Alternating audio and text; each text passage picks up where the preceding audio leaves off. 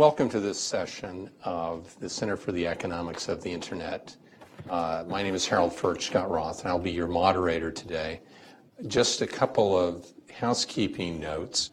On June 22nd, our next event will be with former Commissioner of the Federal Trade Commission, Joshua Wright. He's a professor at George Mason University, and he'll be speaking about the independence of agencies and the suppressed role of economists.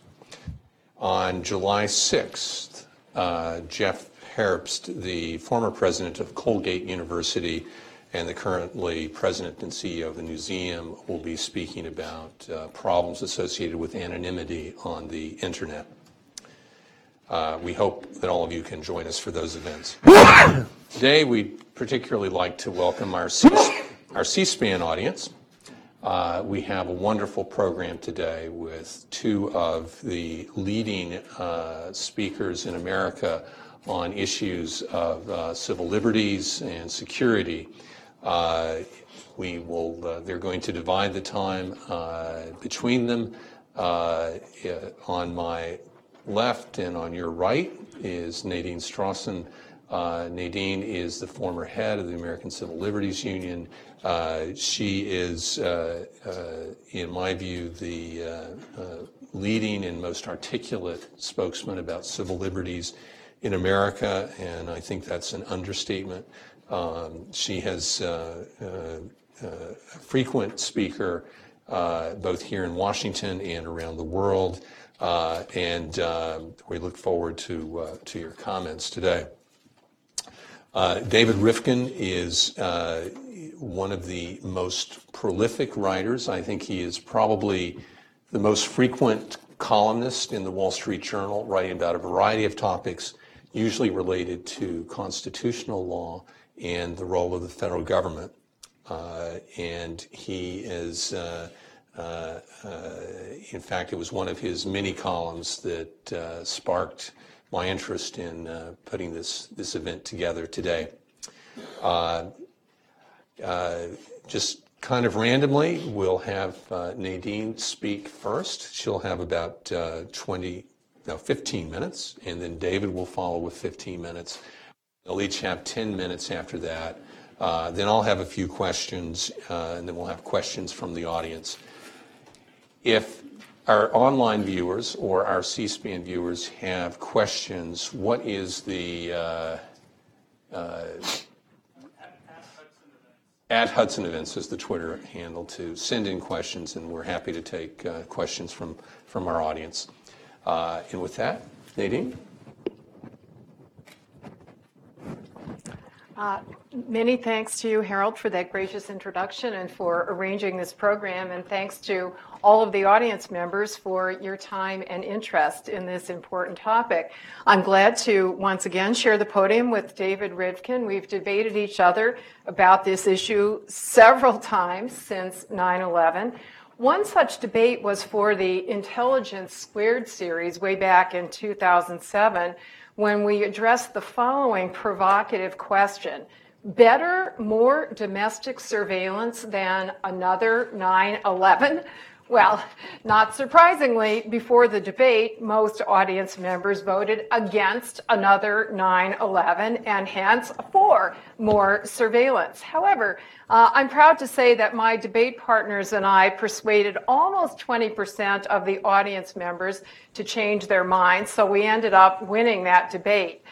Notably, one of my debate partners on that occasion was Bob Barr, and I say it's notable because he was a conservative Republican member of Congress from Georgia, and notably one of David's teammates was Andrew McCarthy, the federal prosecutor who led the prosecutions of the 1993 World Trade Center bombing and other major terrorism cases. And that is notable because recently Andrew McCarthy has been speaking out strongly against excessive government surveillance, as have others who have held top counterintelligence, and national security positions. They maintain that national security and personal privacy in our online communications are mutually reinforcing, and correspondingly that excessive surveillance undermines both security and privacy. So to explain why that is, I'd like to quote a couple recent publications by some of these former officials. First, one from Andrew McCarthy, as I mentioned, the former terrorism prosecutor in the National Review, of which he is a contributing editor. His comments were triggered by the recent Apple FBI controversy, but they address fundamental general points about government's limited power either to constrain individual rights or to conscript private business. As Andrew McCarthy wrote, quote, "Our rights to communicate and to be free from unreasonable searches pre-exist law enforcement's capacity to intrude on them. It is law enforcement's burden to evolve technological surveillance capabilities that can be deployed in a manner consistent with our rights. The Constitution's point is to limit government's ability to intrude on liberty, not to limit the scope of liberty to government's capacity for intrusion." Again, former federal terrorism prosecutor, former debate partner of David Rivkin. Now, let me quote a recent Washington Post op-ed by three former top national security officials. Mike McConnell, former director of the National Security Agency, the NSA, Michael Chertoff, former Homeland Security Secretary, and William Lynn, former Deputy Defense Secretary. For several years, they've been writing that the Chinese government poses a serious national security threat through its massive theft of intellectual property, technology, and business information. They therefore advocate ubiquitous encryption to protect against such cyber exploitation. They do recognize, obviously, as former law enforcement security officials, they recognize the serious concerns that the FBI has raised that such encryption would allow criminals to keep their communications secret. But they explain, we believe that the greater public good is a secure communications infrastructure protected by ubiquitous encryption without building in the means for government monitoring for three reasons. First, this would protect individual privacy and business information from exploitation. Second, requiring U.S. technology providers to build in access for law enforcement will not prevent malicious actors from finding other technology providers who will furnish ubiquitous encryption. Finally, if the U.S. makes this demand, other nations such as China will insist on the same. There will be no principled basis to resist. They therefore conclude as follows. Strategically, U.S. businesses are essential to U.S. national security interests. Therefore, it is essential to protect U.S. business from economic espionage. And that strategic imperative may well outweigh the tactical benefit of making encrypted communications more easily accessible to Western authorities. So let me summarize the theme that I've been developing so far. Our debate topic raises complicated, nuanced issues. Balancing liberty and security, privacy and security is not a zero-sum game. And experts' positions don't follow any predictable patterns depending on factors such as their political views or whether their backgrounds lie in national security or civil liberties. Let me again quote Michael Chertoff from a debate I had against him at the Federalist Society National Lawyers Convention when he was Homeland Security Secretary under President George W. Bush. And I've quoted this line many times because I so completely agree with it. He said, "We cannot live in liberty without security, but we would not want to live in security without liberty." Again, I wholeheartedly agree with both parts of that statement.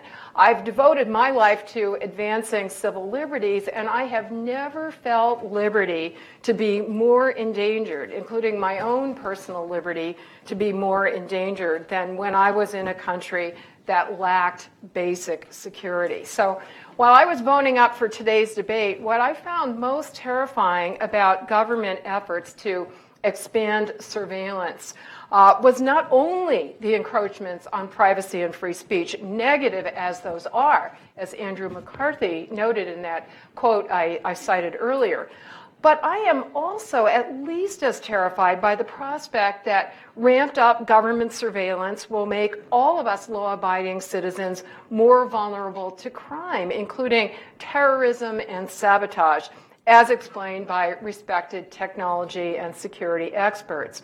I have to confess, I'm a patriot, but I do not share Patrick Henry's famous statement, "Give me liberty or give me death." I happen to believe that I should be alive in order to enjoy my liberties. So I want to quote a brief that was filed in the San Bernardino Apple FBI case by a prominent, respected group of security and cryptography experts. They detail the various serious security risks that would result from forcing device manufacturers to facilitate access by U.S. law enforcement, as the FBI, of course, was seeking to do. Now, exactly how serious the risks are depend on exactly what the manufacturers would be forced to do. As the security experts explained, the worst case scenario is consistent with what the FBI was arguing for. That worst case scenario would be if Apple were forced to sign the custom code that the government wanted to force it to design, and if that code is capable of being used on any Apple device with the same operating system. Let me quote these experts. If that leaks, the public danger would be literally catastrophic. After all, iPhones and iPads are used not just by members of the general public, but also by airline pilots, surgeons, police, and President Obama. Experience and history lead to the conclusion that forcing a company to undermine its own product's security will imperil not just the cybersecurity, but also the physical security of its worldwide users.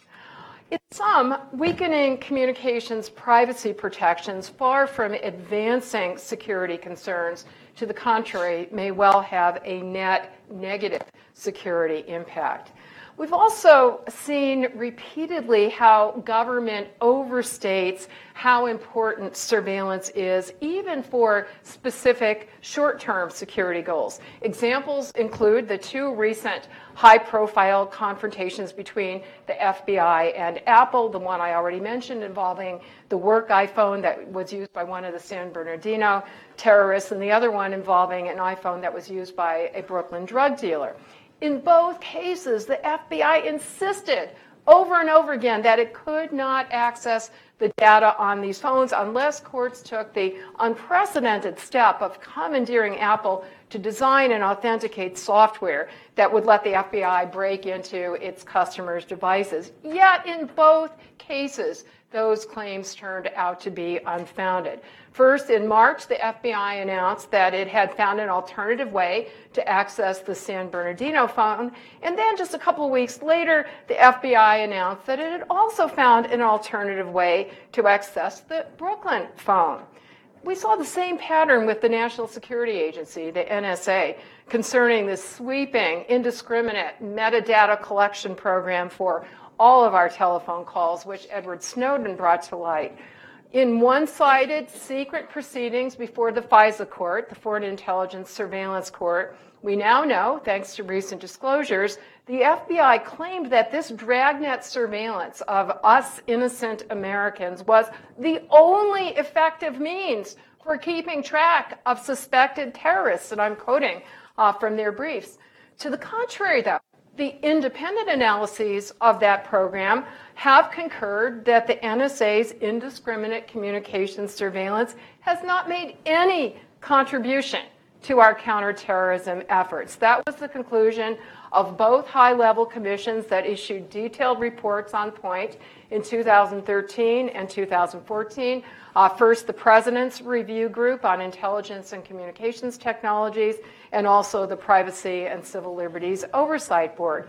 Indeed, most challengingly, the NSA itself has backed down from its former extravagant claims about how essential this program allegedly was. In the briefs that the NSA has been filing in the open federal court proceedings in challenges that are being brought by the ACLU and others, the NSA, in contrast to the overblown statements about how essential this program allegedly was that it made before the FISA court, in open court where those claims are subject to rebuttal by an adversary, to review by the public and the politicians and the press, in that context, the NSA is making only the infinitely more modest claim that this program can complement other programs and may advance counterterrorism efforts.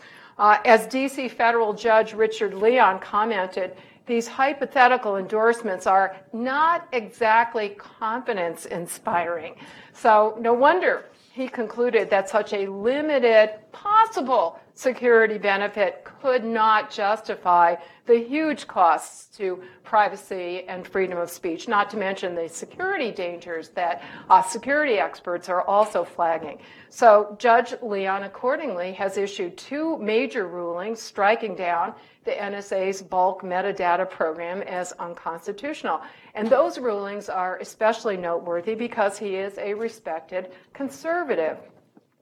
The Supreme Court has long recognized that government surveillance of communications chills or deters our fundamental First Amendment freedoms, including freedoms of speech, press, religion, and association. So the court has long held that such surveillance must be subject to especially strict standards, even when it is undertaken for national security reasons. Indeed, especially then, as the court has explained, though the investigative duty of the executive may be stronger in national security cases, so also is there greater jeopardy to constitutionally protected speech, including political dissent in national security cases. In fact, multiple recent studies have confirmed that our awareness of government surveillance has a demonstrable chilling effect on our online expression.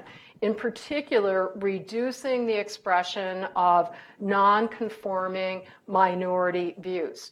For example, just last month, one study showed, ironically, that this kind of self-censorship in the shadow of surveillance is especially pronounced among people who support mass communication surveillance as necessary for national security and who say they aren't bothered by it because they haven't broken any laws and hence they have nothing to hide. And yet, there is a demonstrable impact on their self-censorship of views that they perceive as being in the minority. I'd like to quote the lead researcher for this study, Wayne State University professor Elizabeth Stoichev. Surveillance is enabling a culture of self-censorship that further disenfranchises minority groups. Surveillance, therefore, undermines the Internet's ability to serve as a neutral platform for open deliberation. Well, given the complex, nuanced factors at stake in Internet surveillance, I would like to suggest a general analytical framework for assessing any proposed surveillance measure. I'm not taking an absolutist position here any more than the United States Constitution does. No doubt we are going to have many disagreements about the technological, strategic, and other factual aspects of each situation. Perhaps we could agree on the pertinent issues that we should evaluate. In the U.S., this analysis often takes place under the Fourth Amendment, which protects us from unreasonable, unwarranted government surveillance.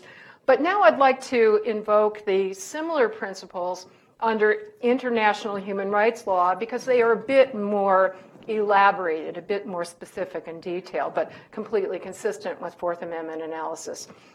First, the government has the burden of supporting any surveillance measure by a detailed and evidence-based public justification.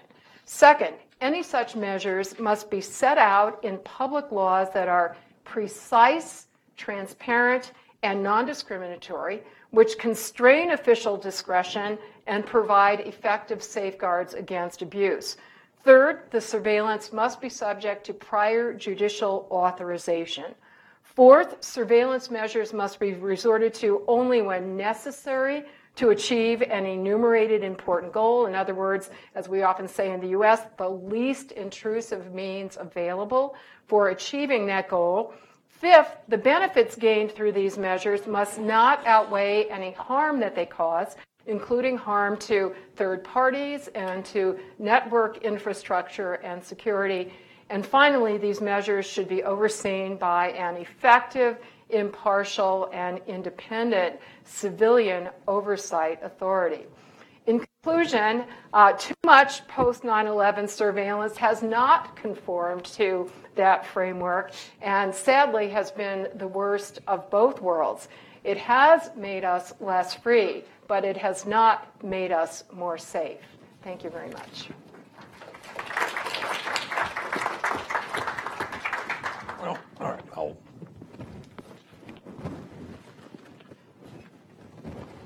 I also wanted to thank Harold and Hudson and Nadine for coming here today. I will speak for a little bit, and hopefully we have some good debate. Let me go a little bit broader, and I should say in advance, there are some points in which Nadine and I agree, but we kind of fundamentally disagree. Well, let me walk a little bit through, go a little broader and walk through what I call threat assessment. At least I'm glad that Nadine did not contest, as some of the folks who are opposed to surveillance in whatever incarnation it comes. We don't disagree about the threat. We're facing a serious threat ranging from lone wolf attacks to attacks planned by terrorist organizations. Don't need to be very profound about it. Any one of you who reads papers and watches the news knows that Al-Qaeda has morphed into numerous entities. You've got ISIS, you've got numerous other organizations. You've got serious problems. We've not had sort of existentialist level of attacks using weapons of mass destruction, but we've been lucky in many respects. I don't know, but luck would indefinitely hold. We had mass casualty attacks, certainly in places like Paris and Brussels. We had been much more fortunate on American soil, and we can talk about why that's the case. But we've had San Bernardino, we had Boston. We are quite vulnerable, again, to attacks that would spoil your day if you happen to be caught in one, to attacks that would fundamentally degrade the quality of life in large regions and may imperil even more fundamentally our national survival. I should say, by the way, we're very vulnerable as a civilization.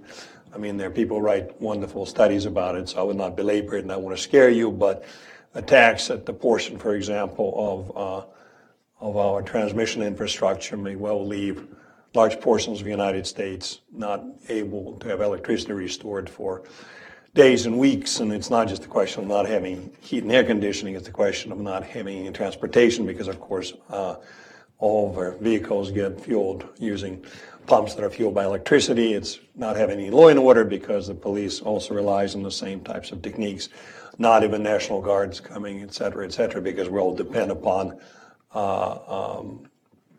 transportation for our mobility. So we are facing a serious threat. Now, fortunately for us, that threat, despite, again, some folks in this country doing lone wolf stuff and some penetration by the bad guys, that threat is mostly overseas.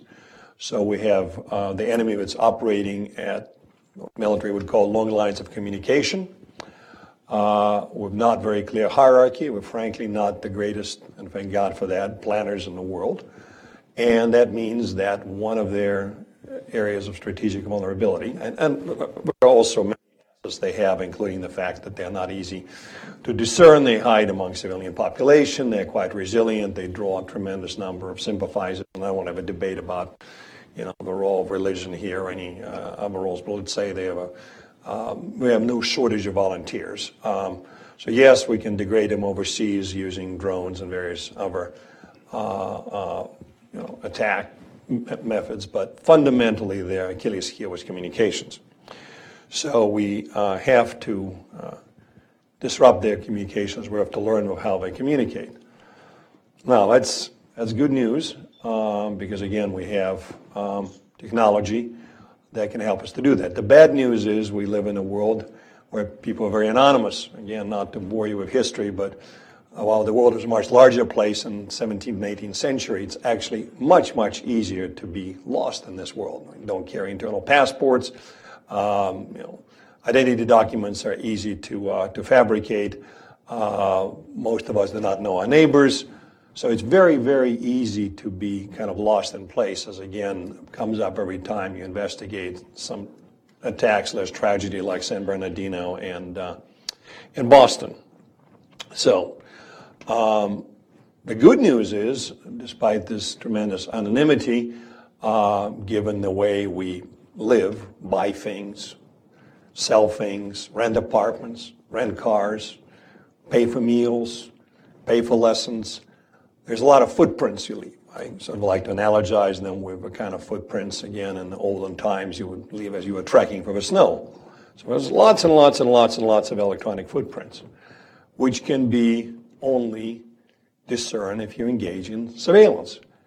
And by the way, with all due respect to the lamentations about indiscriminate surveillance, by very nature, you need to have surveillance of the entire landscape. If you think about it in terms of hunting, you need to be able to traipse for the woods and look around because you don't know where your prey is. I mean, I understand in the law enforcement context, you do have, something first to start an investigation, which is below probable cause, reasonable suspicion, probable cause. You go to magistrate. I mean, I do this stuff for a living, sometimes challenging the quality of a government's warrant and whatnot. I get all that, but it's utterly irrelevant in the counterterrorism context. And to say, as some folks in the Hill, like Rand Paul and frankly my friend Nadine said, well, indiscriminate is bad. It has to be indiscriminate, number one.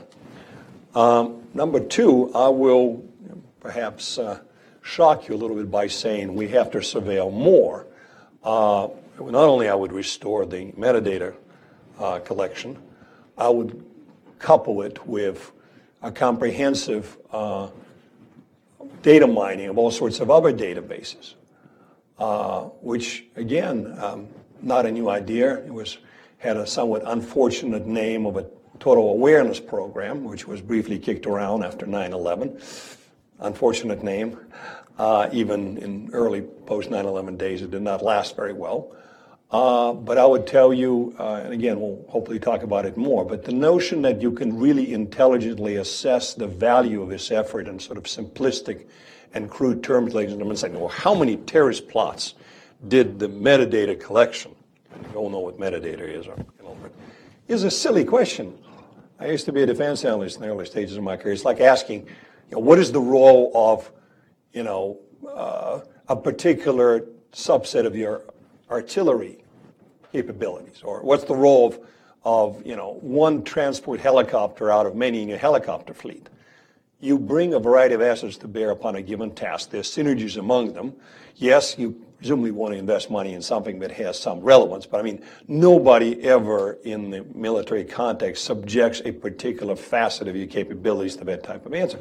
You cannot. You want because you use your artillery, you use your standoff munitions, you use your fixed-wing aircraft, you use your helicopters, you use troops on the ground, and you defeated the enemy. And yes, people engage in operations research afterwards and come up with some generalizations, but you cannot ever justify anything well by requiring the government to prove almost beyond a reasonable doubt, as Nadine's test would be. But it makes sense.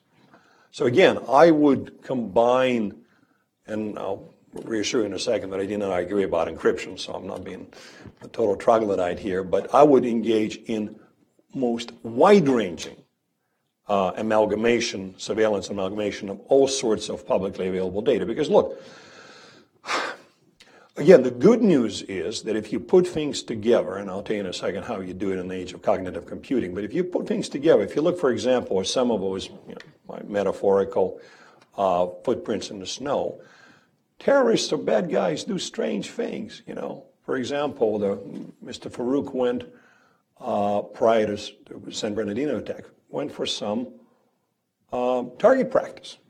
Okay, we go to target practice. I've not done it in many years. When I was younger, I enjoyed going for target practice. But typically, I went to the same target range because I chose one that I'm almost comfortable at and was close to my house. Or convenient in my office, I frankly don't remember. He went to multiple target ranges. It was kind of weird. So that's one little data point. And let's say, he engaged in other types of behavior in terms of what establishments he frequented, what he bought, what types of phone calls he made. Again, not talking about content. I'm talking about metadata, and I'll try to convince you in a second that there's absolutely no reasonable expectation of privacy in that type of data, but that's a legalistic, well, important point. So if you put all those things together, you can get some meaningful number of red flags. Not a certainty that somebody's a terrorist, red flags. And red flags would enable otherwise scarce law enforcement resources to be deployed appropriately and to bring to bear, it's a reasonable basis, you don't need probable cause to start an investigation, a reasonable basis to go look at things, which is all you do. And by the way, surveillance has to be accompanied by vigorous use of human, particularly in the area of resources. We're all comfortable with that. Local police departments do it, FBI does it, just a question of, you cannot do it with millions of people to look at, and we don't want to be profiling people based upon the ethnicity or religion. So in a sense, having this type of surveillance is only way to prioritize law enforcement resources.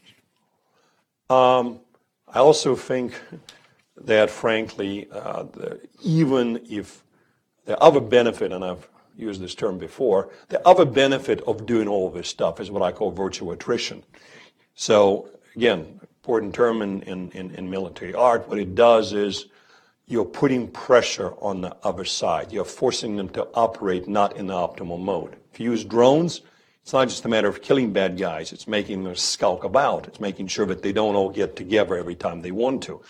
If you are surveilling, okay, that means they're going to operate not, going to communicate not in the optimal mode. They're going to not have the same information density being transmitted. They're going to communicate through channels that have, coding and decoding. So it has value. Again, that's what the military does. It's not all about killing people and breaking things.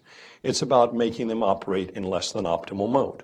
And all of that results from the widest possible range of surveillance, not to tease you about cognitive computing, something I'm very interested for other reasons. One other criticism you've heard in the past was, we're assembling this treasure trove of information and nobody can make heads or tails out of it. With metadata, for example, you can figure out the so-called 1 or 2 hops who is communicating with people in a terrorist list. But what do you do with that?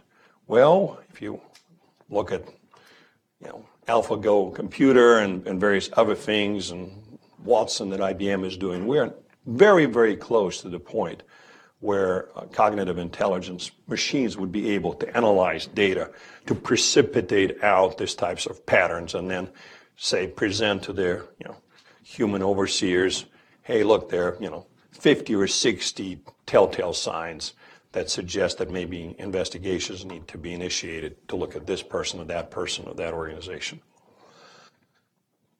As far as encryption is concerned, Nadine and I agree. Not so much because of a balancing of cost and benefits. I don't want to get there. Basically because it would not work. And I've written suggesting that I don't think that backdoors and mandatory decryption keys should be provided.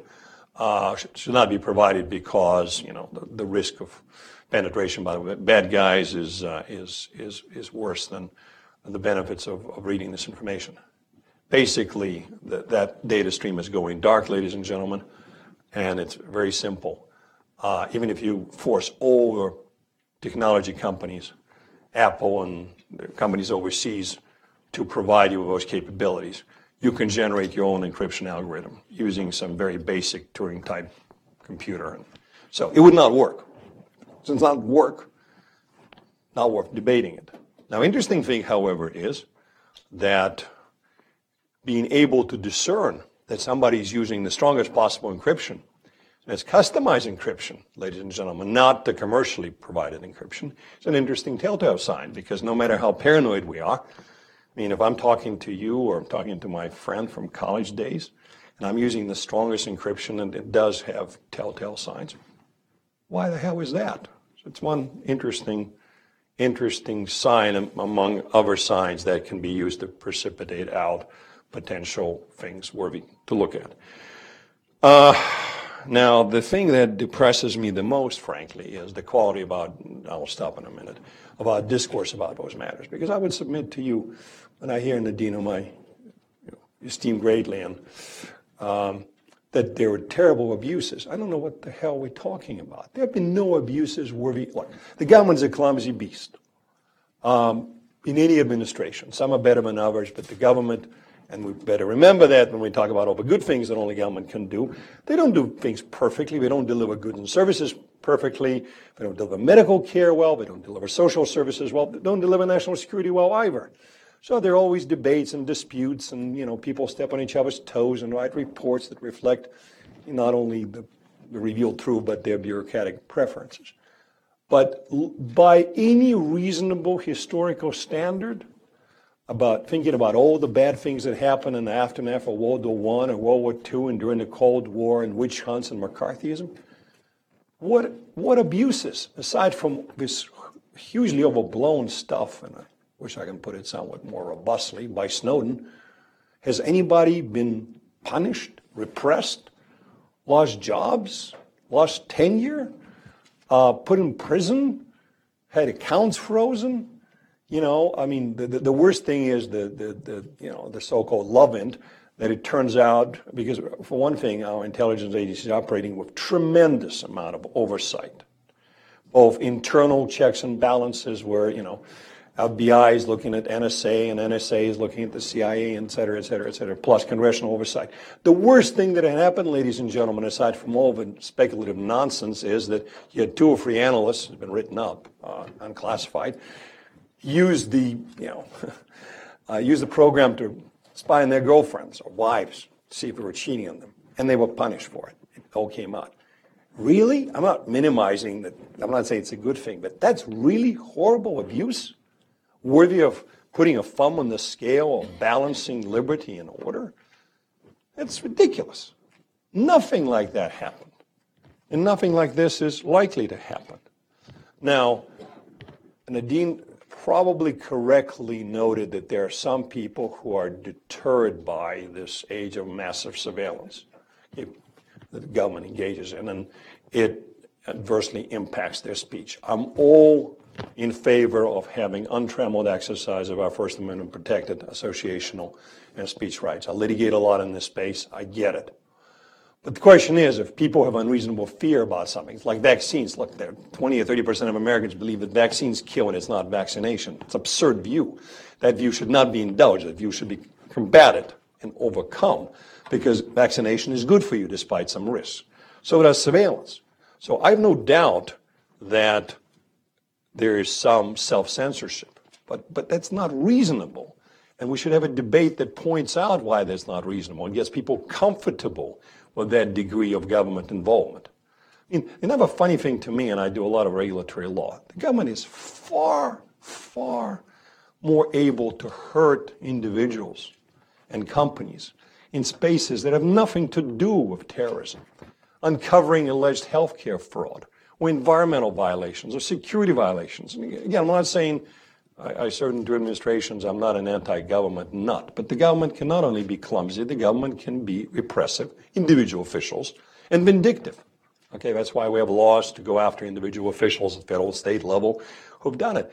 Far worse things, believe me, happen in all those other spaces we're not touching today. The counterterrorism and national security is so heavily regulated, with such level of political accountability, both within the executive branch and Congress and judicial, that it's good. I'm in favor of bolstering, I've written about it, bolstering oversight a bit more, having more detailed briefings, frankly, having members sign a piece of paper attesting that they've been briefed, so we don't have memory failures like some people had. I'll try to be bipartisan about it, but, it's good to have politicians again. You got a very sensitive classified briefing about some surveillance effort. You heard about it. If you don't like it, say something now. If you're not saying something now, put your John Hancock, so 6 months later or 6 years later, you would say, I wasn't there, or I didn't hear it, I didn't understand it. That would be a good thing. But it's good there are no problems fundamentally here. And one final point, which is both, matter of policy, but also matter of law. The notion that the judiciary should be more involved in it, with respect to Nadine, makes no sense, either policy-wise or constitution-wise. In our constitutional system, Article 3 is not a privy council. The judicial role is essentially in signing off on warrant applications. That's it. They're not supposed to, they're warrant commission to investigate this or some other commission to investigate that. So you can have a Chief Justice participating in his private capacity, not as a judicial officer of the United States, in some policy exercise. And there are judges, my good friend Judge Posner loves to write about national security and may sit on some commission one day. But that's not what judiciary constitutionally does. I would submit to you that FISC, even today, is probably operating beyond its proper constitutional remit when they pass judgments on programmatic components of our national surveillance efforts, far removed from approving warrants. But doing it more of that is a bad idea. And let me tell you, as Constitution aside, and I venerate the Constitution, being a constitutional lawyer, but in general, framers were very smart. Having the judiciary participate in something that ain't judicial doesn't do any good. It only gives cover to the two political branches. It only diffuses responsibility and accountability. I'd far rather have the executive be accountable for what it does, Congress be accountable for what it oversees, versus saying, and it comes from both critics of surveillance, for example, metadata collection, as well as supporters. FISC signed on it. Well, who cares? They didn't sign about it as an Article 3 court. I don't think they are an Article 3 court, even though they're comprised of federal judges. So let's not sort of idealize and over-venerate the notion if we put a bunch of judges in there, it would make it better. But my bottom line view is there's no fundamental problem. Everything is fundamentally fine in this space. And we should have a serious education campaign that tells people that the problem, I think Nadine has raised this. One final point. What I don't understand for the life of me, we live in an age where people almost happy to expose their innermost thoughts and most private observations with Facebook and Twitter and this and that to a cast not only to your closest friend, your BFF, but hundreds of people who submit all sorts of information to commercial entities in order to get credit and goods and services and various other benefits, okay? And there's some regulation there, and I'm not saying there should be, but they do it as a price of existing in a modern world and doing well. Now, there are some people who go live in the woods and don't do that, but it's a very distinct minority. For the life of God, why are people much more comfortable doing all that in a situation there's a lot less oversight, a lot less regulation, and a lot more opportunities for abuse? Because there are definitely abuses in the private sector every time there are data breaches and whatnot. Much worse than this love-in thing with 2 or 3 analysts who are spying on their girlfriends or wives. Why is this different? Now, the answer, of course, would be the government can do worse things to you if they learn something than, your local Walmart. But you have to be reasonable. Everything in life is a matter of reason. Okay, the government could do worse things to you, but have they? What's the pathway? What's the avenue? Are there any examples in the last, since 9/11 or even before, of any bad things happening? And the answer is 0. Thank you.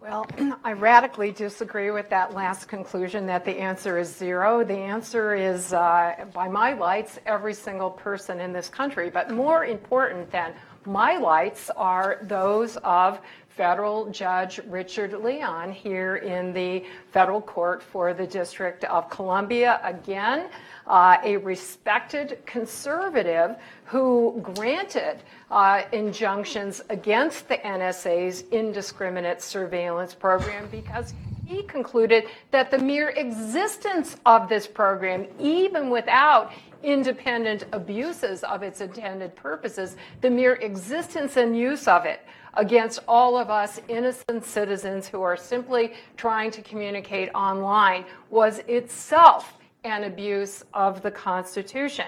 As he said, I cannot imagine a more indiscriminate and arbitrary invasion than this high-tech collection and retention of personal data on virtually every single citizen without prior judicial approval. Surely such a program infringes on the privacy that the founders enshrined in the Fourth Amendment. Indeed, I have little doubt that the author of our Constitution, James Madison, would be aghast. And for anybody who is a student of American history and constitutional history, we know that above all else, what the framers detested about the British rule and British tyranny was the so-called writs of general assistance that gave precisely, purported to authorize officials to engage in indiscriminate surveillance. Now, by the standards of the NSA, this would be rather trivial, right? Invading your physical space, indiscriminately rummaging through your papers. As many people have commented, James Madison and others would have rolled over in their graves if they could imagine the infinitely more intrusive, pervasive, indiscriminate surveillance to which all of us are subject. Every single communication, every single thought, every single association, financial transaction, health information, and the full treasure trove of information about us that has been subject to the indiscriminate surveillance that Judge Leon found fit to find unconstitutional. However, there has also been specific abuse, even beyond the secretive, at best, deceptive at worst existence of the program. As David does what many defenders of that program do, which is to assert that it was subject to oversight by other branches of government. How meaningful is that oversight, given the shroud of secrecy and dishonesty in which it was cloaked? The most notorious example of which being Director of National Intelligence James Clapper testifying before Congress in what he later admitted was a bald-faced lie that this program was not going forward. He first retracted and apologized by saying, well, that was the least untruthful answer I could give. Later on, he retracted even further and apologized for having lied. So there cannot be meaningful oversight without truthful information. And David, from one of the pieces that you wrote recently, I think we agree on this, that for the sake of making Congress itself accountable and helping Congress to make the surveillance, the executive branch, surveillance authorities accountable to we the people, there should be much more information sharing back and forth about this. In terms of the supposed control that was being imposed by this super secret, one-sided FISA court, Foreign Intelligence Surveillance Court, that court itself is hampered by the one-sided nature of the proceedings, and even the limited amount of checks that court, which has been very criticized for being essentially a rubber stamp for every request for surveillance authority. It's been heavily criticized because it is so strongly oriented in terms of the judges who have been appointed to it, people with prosecutorial and law enforcement background. So it is especially telling that even that court, even without hearing advocates of privacy and civil liberties, even without having judges who have backgrounds of advocating privacy and civil liberties, when even that court has strongly critiqued and sanctioned the NSA for, not to put too fine a point on it, lying to the court about what it was doing. Let me quote a couple rulings that have now come to light as a result of Snowden's disclosures that led to Freedom of Information Act efforts by the ACLU and others. So first I'm going to quote a 2009 ruling from Fisk Judge Reggie Walton. The court had imposed some trivial, not at all sufficient by the standards that I laid out, but some minimization procedures to rein in the indiscriminate sweeping nature of its surveillance. And here's what Judge Walton said. He said the NSA had engaged in systematic non-compliance with FISC-ordered minimization procedures over the past 3 years, going back to the inception, the very inception of the program in 2006, and had also repeatedly made misrepresentations and inaccurate statements about the program to the FISC judges. Consequently, Judge Walton concluded that he had no confidence that the government was doing its best to comply with the FISC's orders. He imposed a 6-month sanction. Nonetheless, the record of failure to comply, even with the limited controls that were imposed by the FISC court, persisted. So that brings us to another angry order from a FISC judge, in this case presiding Judge John Bates, in October 2011. He found that the government had misrepresented the scope of its targeting of internet communications. He said, quote, "The court is troubled that this is the third instance in less than 3 years in which the government has disclosed a substantial misrepresentation regarding the scope of a major collection program." So much for the lack of abuse, supposedly, so much for the effective oversight, supposedly. Now, to turn from an area where we strongly disagree to an area where we disagree, I'll turn to the first, or where we agree, at least in part, to the first point that David made, and that is the seriousness of the threat to national security that this country faces. I take those threats extremely seriously as a philosophical matter and as a practical matter. I think it is noteworthy, however, that going back to 2013, our top national security officials have emphasized as the number one threat, the number one national security threat that our country faces is not terrorism, serious as that is, but it is, in fact, threats to cyber security.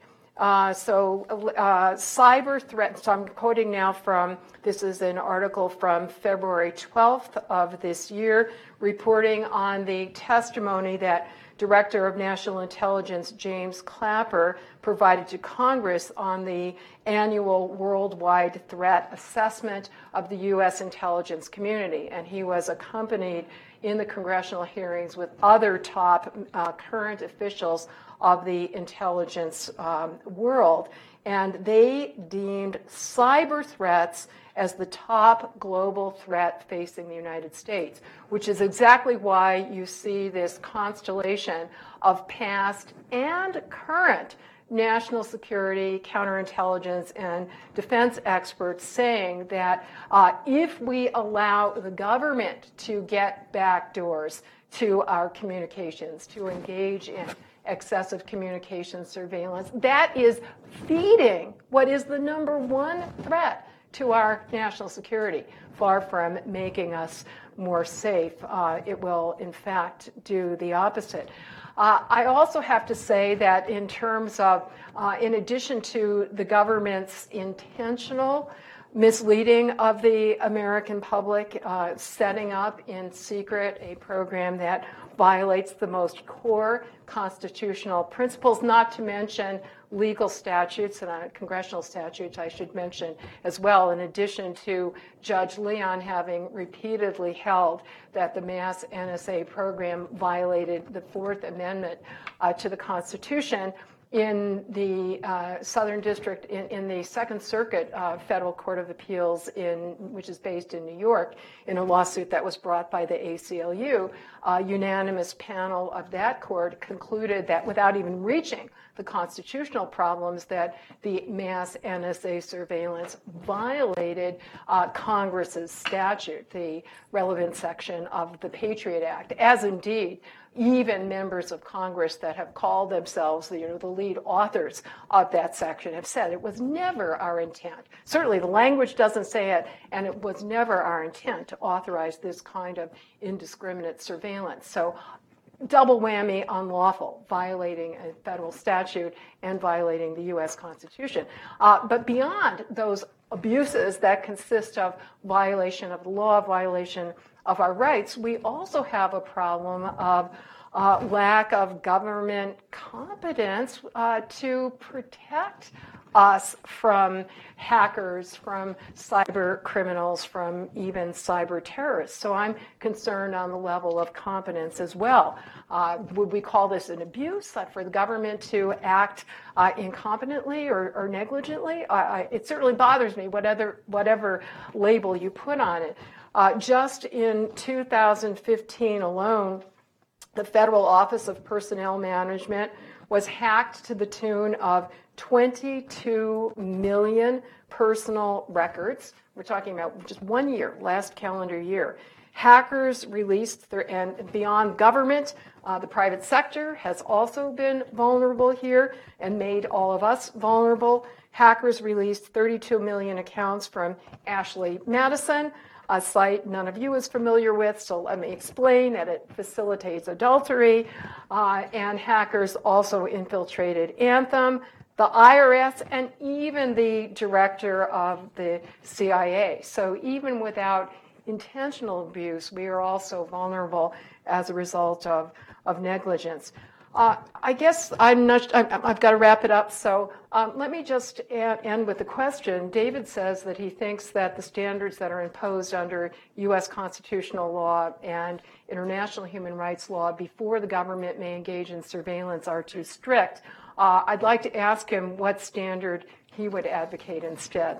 Surely he's not going to give the government an absolute free pass with no justification at all to engage in violations of both privacy and security. Thank you. I'll be very brief. First of all, in the law, it's a complicated area, but let me assure you that the Fourth Amendment does not mean what Nadine and some of her colleagues say it means. In order for the Fourth Amendment to even apply, and there are some serious disputes as to whether or not a warrant is required for any government acquisition of information which you have reasonable expectation of privacy. Reasonable expectation of privacy, and I'll explain in a second what it means. Or is it only the case that you have to obtain a warrant if information is or may be used for prosecutorial purposes? But aside from that interesting debate, it has to be something which you have legitimate expectation of privacy. There's plenty of case law, ladies and gentlemen, dealing with, under words like plain sight doctrine. If you put out information in the public domain, you have no reasonable expectation of privacy. You may have expectations of privacy if you're a privacy crest, but it's not reasonable. And it's been brought out over years and decades in cases like some foolish people. People should not be, in my view, cultivating drugs. But if you cultivate drugs, don't put a freaking cannabis plant into your window where it's visible from the street, because when a cop walks by and sees said cannabis plant, he does not need a warrant. It's in plain view, okay? And the same thing happens, by the way, when, again, it's interesting to me how little people understand, I'm afraid, Nadine, how much stuff gets acquired in other contexts. You can have a third-party subpoena by a, most junior state prosecutor investigating something having to do with the way you run your nursing business, who's going to get in and get all your emails from all your service providers, and they're going to get to read. Now, there are disputes about that, but they're going to read all of that stuff, and it turns out from your emails that you're planning a bank robbery. They're going to get you, even that's not the purpose for which it was obtained. Happens every day, okay? Lots more acquisition by this information, because, by the way, if you entrust information to your service provider, it goes up in the cloud and various other places, it ain't a legitimate expectation of privacy. I can quote you cases, we can debate it back and forth, but it's something you need to realize. And again, look, the irony here is I think Nadine is much more of a Tea Party person than I am. Government is a clumsy beast. It does most things not very well. Though the degree of criticism that Nadine is referring to in those two Fisk opinions, which I'm very familiar with, because at least they're the ones who have been declassified, is nothing compared to, I can give you 100 cases where this circuit and that district court judge slammed Department of Agriculture, okay, and Department of Transportation, and EPA, and FCC, and FERC, and every other agency in the firmament for lying, for cheating, for not doing this, for not doing that. That's how the government works. Okay, and it's really bad People get prosecuted, fired, go to prison. And the FISC judge is basically participating in the interagency process, as far as I'm concerned. They're not oracles of Delphi. They're expressing their view. The intelligence oversight statutes are very complicated, ladies and gentlemen. I've not done it for many years, but back in my days at DOJ and the White House, I used to deal with some of that. They tax the minds of most brilliant lawyers on all sides, okay? And people disagree about it. So the fact that FISC judges disagree about whether or not, NSA complied with some minimization order or some acquisition order I'm not saying that they were wrong. They may well be right. I don't frankly know the details, and I bet you Nadine does. But it ain't unusual. It's not a sign of some horrible practices going on, okay? 2 final points. She has not mentioned anybody who was punished incorrectly, who suffered. Okay? Because there's no such examples. They don't exist. And, again, compared with the normal regimen of our great government, which I love, and all administrations is doing things that only the government can do, the national security area is pretty darn clean and it's pretty vital. And if you don't like that, then you should all guys, ladies, go support Tea Party or Donald Trump and turn everything upside down because, believe me, the FDA, Federal Drug Administration, vacuum cleans records from pharma companies with a lot less, using administrative subpoenas, with a lot less oversight, a lot less standards for dissemination. And, and FERC does it to energy companies, and EPA does it to everybody. So if you don't like this, you absolutely don't like the way our government functions. The essence of reasonable risk assessment is to look at things across the board. You cannot just say, well, I don't like this, but there are 3 things that present even greater danger. That's okay with me. The final thing about the threat, look, there's no connection I know of, or any technical person I heard tells me, in simple terms, between cyber threat and the kind of surveillance I'm talking about. On encryption, Nadine and I agree. We don't even need to go there. There's absolutely no connection between the government recollecting the metadata and combining it with other information in the public domain from dozens and dozens of public databases and using cognitive computing to precipitate out potential suspects and bring in law enforcement. Zilch. So it's a straw man, I'm sorry to say. It's a classical straw man. I think the government should harden it up as well as possible against cyber penetration, but they got nothing to do with it. So that's not an issue. And the final point is this. I don't care if terrorism is number 1 threat or number 2 threat. It is a huge threat. The government owes us, if nothing else, to be safe from our enemies. Okay? That's number 1 function of government. And the only game in town, ladies and gentlemen, we have is surveillance.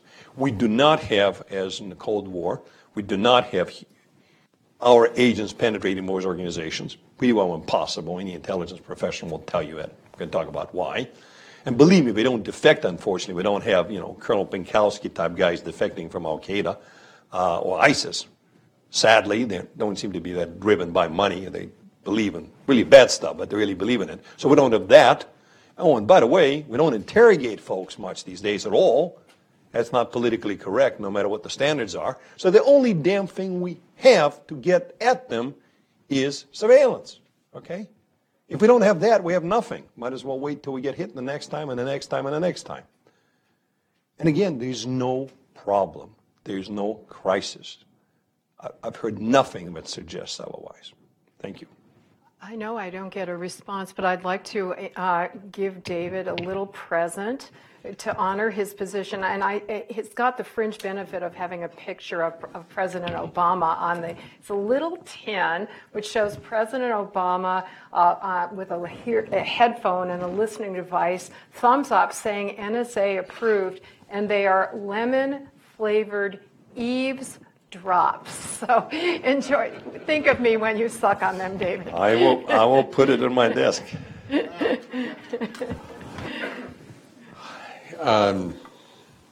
Well, I'm sure everyone has enjoyed this and learned as much from this as I have. I've been looking forward to this debate for a long time, and I've learned a great deal. we don't have a lot of time. I'm going to take the moderator's prerogative and ask the first question, though, which goes as follows. If I were a Martian and I just landed in the United States and I wanted to find out something about Nadine or about David or about some class of people who might be suspected terrorists or really about anything, and I had some omniscience about how the world actually works, I don't think I'd go to the federal government to find out. I'd go to any number of private companies whose internet business model is surveillance, plain and simple. They surveil, they collect information, they retain information, they use that information. They know far more about practically any of us than I'm sure the federal government does. What the internet has done has changed, one of the many things that it's done is it's changed the way information is used, and as David, you mentioned several times, the government's very clumsy, they're not very good at a lot of this stuff. The private sector is really, really good at that. And they probably, if they had wanted to monitor this guy out in San Bernardino and you told them, well, tell us who's been going to different rifle ranges and different things, I'm sure somebody knows that. Could you, and yet there is an entirely different role of the government, as both of you have said. The government is different from a private company or a private entity, and yet I think the relative scope and control of information that the government has relative to the private sector, I would say 30 years ago, the government probably has far more information about individuals than the private sector does. Today, I think it's vastly the other way around. And I just wonder, how does that enter into thinking about surveillance and Can I go very briefly? Sure. Because you're fairly early. You're making my point. We all live in a fishbowl. If one is not comfortable with it, let's be reclusive and run into the woods. If we don't, let's be reasonable about it. Again, one of the things that bothers me is that people do not assess a given concern in the continuum, or to put it somewhat tritely, yes, I worry about this threat, but it's somewhere below my fear of being eaten by piranhas, which means it isn't very high given where we live. It's not even hiring a private surveillance company. You can go, if you're knowledgeable, and a young person in particular, and you can get more information about any one of us today than most of you would realize. You can get your unlisted phone number. You can get mortgage documents. You get a picture of your house. You can. It's all there. Since we accept that, we have to look at what the government can do as part of the same broad narrative of our tolerance for the lack of total privacy. And then I understand that the government can do worse things to you, although not necessarily. Private sector entities can do horrible things to you, to believe me. You have to look at why is it being done, what the risks are, and what are the safeguards. And once you put it in that perspective, there's nothing to worry about in this space. So that's one of my lamentations. Well, this is one of the reasons why I think the Tea Party would not welcome me, David, despite your endorsement, which is, as a civil libertarian, but not, libertarian, I do believe that government can have a positive role to play precisely in protecting our liberty and our privacy from violation by powerful private sector entities which are not subject to constraint under the United States Constitution. So the ACLU and many others have joined in supporting legislation at every level of government, regulation at every level of government to constrain the power of the private sector to collect, use, misuse, store, et cetera, our private data. And in fact, very recently, the FCC did announce that it was moving in a direction that I think you've criticized, Harold, of, and forgive me if I'm wrong about that, of subjecting, subjecting to regulation internet service providers that, in terms of their ability to reduce our privacy, to misuse our information. On both subjects, government and private sector, ability to invade our privacy, again, I am not an absolutist, and I don't know anybody who is. What we are asking for are meaningful constraints. In the government sphere, that means that the government has to have, as the Constitution demands, individualized suspicion. There has to be independent oversight beyond the executive branch of the government itself through the independent court system. In the private sector, I think one of the most important constraints is transparency and consent. That we should have an opportunity as consumers to, we should have to opt into affirmatively any situation that is reducing our privacy, and it should be a meaningful option. We should not have to give up being denizens of the online world. Choose between that and privacy. That is not a real choice. We have time for just one or two questions, and let's start with the gentleman in the back. Sunshine Press. I'm interested in the political aspects of this. Why is it that conservatives who generally believe in what they used to call strict constructionism and now they call originalism, that especially with regard to the 10th Amendment, the Constitution reserves to the people in the states all power not specifically granted to the federal government? Why is it that conservatives see in that Constitution, or inclined to see in that Constitution, authority for the government to do things that aren't spelled out in the Constitution? And why is it that liberals are inclined to, in general, go along with increased government activity, but not when it comes to surveillance? Well, I suppose the question is addressed to me, at least in part, but I would say with respect, I fancy myself a serious constitutional lawyer. That's my life and my vocation. I don't understand the question. The government, I understand limited enumerated powers. In Article 1, I understand federalism. Believe me, I do. But the government clearly can acquire information in pursuit of a variety of purposes that are within the legitimate domain of both federal and state government. The question really here is how, not whether. And how is cabined by the Fourth Amendment, of course, applies to both federal government and the states. And any reasonable reading of a Fourth Amendment suggests that, back to my cannabis plant in the window, kind of a homely analogy, that if this information ain't the one to which reasonable expectation, if you take a machine gun and erect it on your lawn, you cannot be very upset that the local police would come and, if there is some kind of ordinance against it. Actually, federal law is still in the books against machine guns, would give you some hard time and arrest you probably because you did it, okay? You have a choice of whether or not to put a canvas plant in the window or put out a machine gun on your lawn. You have a choice whether or not to give your otherwise private information to service providers. Metadata. Metadata ain't private at all. It's not even information so you have on your own. You can't generate on your own. It's information generated by your service provider in order to bill you. Okay, it ain't private. Certainly not private to you. It's a business record of your service provider. And with all due respect to Nadine, the notion that the framers, or Madison, whom I esteem greatly, would be upset, but if you walked out in your local pharmacy store in Boston and ordered, some eye drops in the presence of not only a pharmacist, but 5 other people, your neighbors standing there, that is private information which a warrant is required. One final point. What I don't understand, again, is kind of idiosyncratic thinking. What I'm talking about is the intelligence acquisition on a national/international level that happens over time in local police work. Very briefly, I know we don't have time.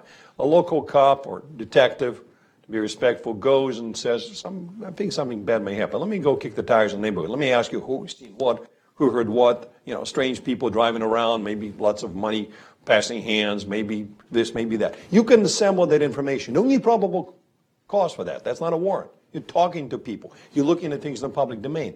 Fundamentally, ladies and gentlemen, all that we're talking about, Nadine and I, is doing the same type of thing in a different sphere for electronic surveillance. But that's it. And why is it acceptable to go in the local bar and say, well, Have you seen anything strange happen? Oh, you heard people talking about robbing the warehouse. Okay, who were they? Did you recognize? That's all kosher. But doing the same type of data development through surveillance, electronic surveillance, so then you can go kick tires on specific people you identify, is somehow prohibited by the Fourth Amendment. It cannot be. Well, I disagree with most of the details that David laid out, but I'm going to try to go to the core of your question. Your name was Edward, right? Which is why do so many conservatives depart from the text of the Constitution and the original intent, and so many liberals do likewise, depending on what the particular issue is, rather than consistently trying to honor both the text and the original meaning or understanding of the Constitution.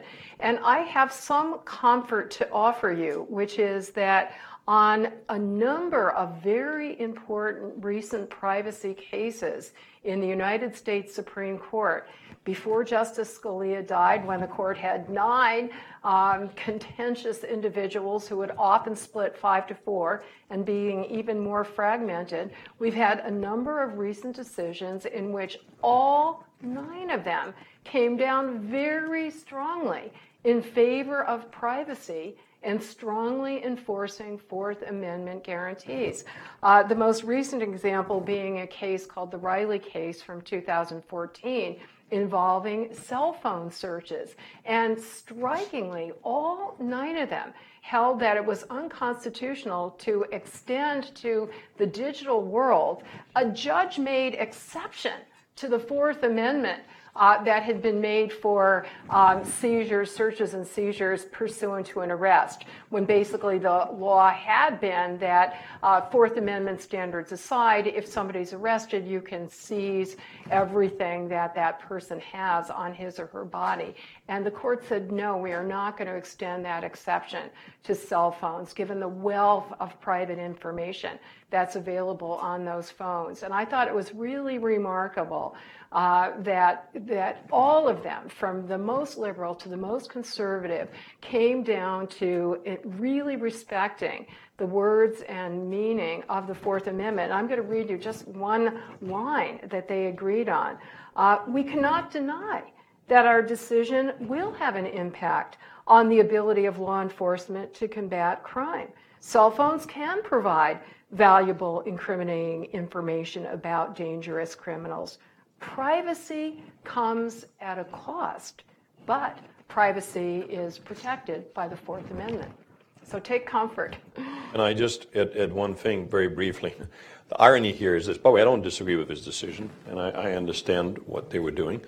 And let me assure you that once government gets somebody in custody, local police most likely, it's a fool's errand to get a warrant. In fact, I've dealt with a number of cases where we're actually fighting to suppress warrants.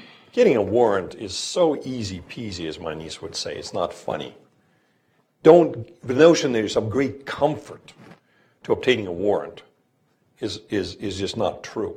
The problem, again, arises not in the context of somebody's been taken into custody and, okay, so you're not going to automatically on your own go search for his or her cell phone. You're going to go get a warrant from a magistrate. Fine, 2 hours, 3 hours tops.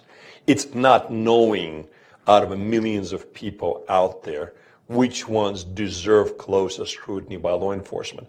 That is at the heart of counterterrorism, okay? Is nothing to do with law enforcement scenarios. In the context of law enforcement, we can afford to be far more punctilious, go way beyond Fourth Amendment, which, by the way, again, very lenient. I'm all in favor of tougher standards for warrants and subjecting individuals who submit warrant applications that are a little frisky to personal liability, whether they're state or federal officials. All in favor of it. It's a good thing, even if some bad criminals go. It ain't the same in the context of counterterrorism, because the only way you can get at the people, unless you want to wait till they strike, or you get lucky because you run into somebody before you can pull out a gun and blow himself. The only way you can do it is figure out which one of, not even millions of, hundreds of millions of people need to be looked at more closely. There's no other answer. And I would ask Nadine, I know we don't have time. I keep hearing about, well, I'll balance it differently. How would you do that? How would you know who needs to be investigated? You don't. You don't, unless you do that kind of surveillance.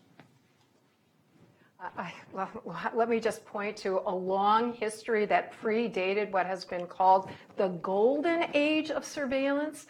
If you ask anybody now in law enforcement or counterintelligence, are they better off now than they've been in the past? They would say yes. They have an infinite amount of information about us and have been successful in foiling many counterterrorism plots, not to mention other law enforcement problems through the use of the techniques that are completely consistent with the Fourth Amendment. Indeed, right after 9/11, I remember former FBI Director William Webster who was opposing the extended government surveillance power under the Patriot Act, even before we realized that the government would in secret extend that power even further beyond the plain language of the provision. He said, look, when I was FBI director, he was also CIA director, we were able to foil, and he listed the number of plots through using good investigative techniques. We did not need to jump over, and paraphrasing him very closely, we did not need to jump all over people's privacy. In fact, the bipartisan 9/11 Commission, which looked into what caused the terrible tragedy on 9/11, what steps could be used to prevent another such tragedy, that kind of analysis was not done before the Patriot Act and this expansive surveillance power was rammed through with almost no debate, almost no hearings. But after the fact, they looked into it, and guess what? That bipartisan commission did not say we need more surveillance power. No, they flagged a problem that I thought, David, you indicated you might agree with, which is not that we can't gather the information, but we don't have the capability. We're not investing sufficient human and other resources into analyzing this huge mass of data that we already do have. So yes, we can have effective protection against terrorism. Nobody wants to be vulnerable to terrorism, certainly not me. Respect, this is not true. The 9/11 Commission report is still available. Talked at great length about the so-called wall, which is one specific manifestation of the restrictions, data sharing that are all rooted in obsession with privacy. But again, Nadine, I respect you greatly, but can you just in 30 seconds say, how would you find somebody like Mr. Farouk? Let's forget all the stuff about normal investigative techniques. How would you find another Mr. Farouk? Unless you look at the communication streams, not content, unless you look at my electronic footprints in the snow to see what are the telltale signs, bringing the best cognitive analytics possible. And if you massage the data, you can come up with enough parameters that show you a deviation above the baseline. Doesn't mean the person is a terrorist, but it's worth investigating. How would you do it? How would you find another Mr. Farouk? You do that, as the Director of National Intelligence has said, with individualized suspicion. How would you know? And data experts have said that the data mining that you are advocating, David, is junk science, that it is not an effective How way. would you know about the suspicion? Because a lot of these people are lying low until they freaking attack. So what individualized suspicion are you going to have? He's going to go in a bar and start bragging and I'm going to go kill a bunch of people? Some will, but many will not. How would you get the individualized suspicion in the modern world? How? Well, I could stay here all day. Unfortunately, I was hoping an audience member would get to ask a question, which is why I self-censored. But I had actually promised our speakers we would be done 11 minutes ago, and I know, Nadine, you've got a plane to catch. So please join me in thanking our speakers today.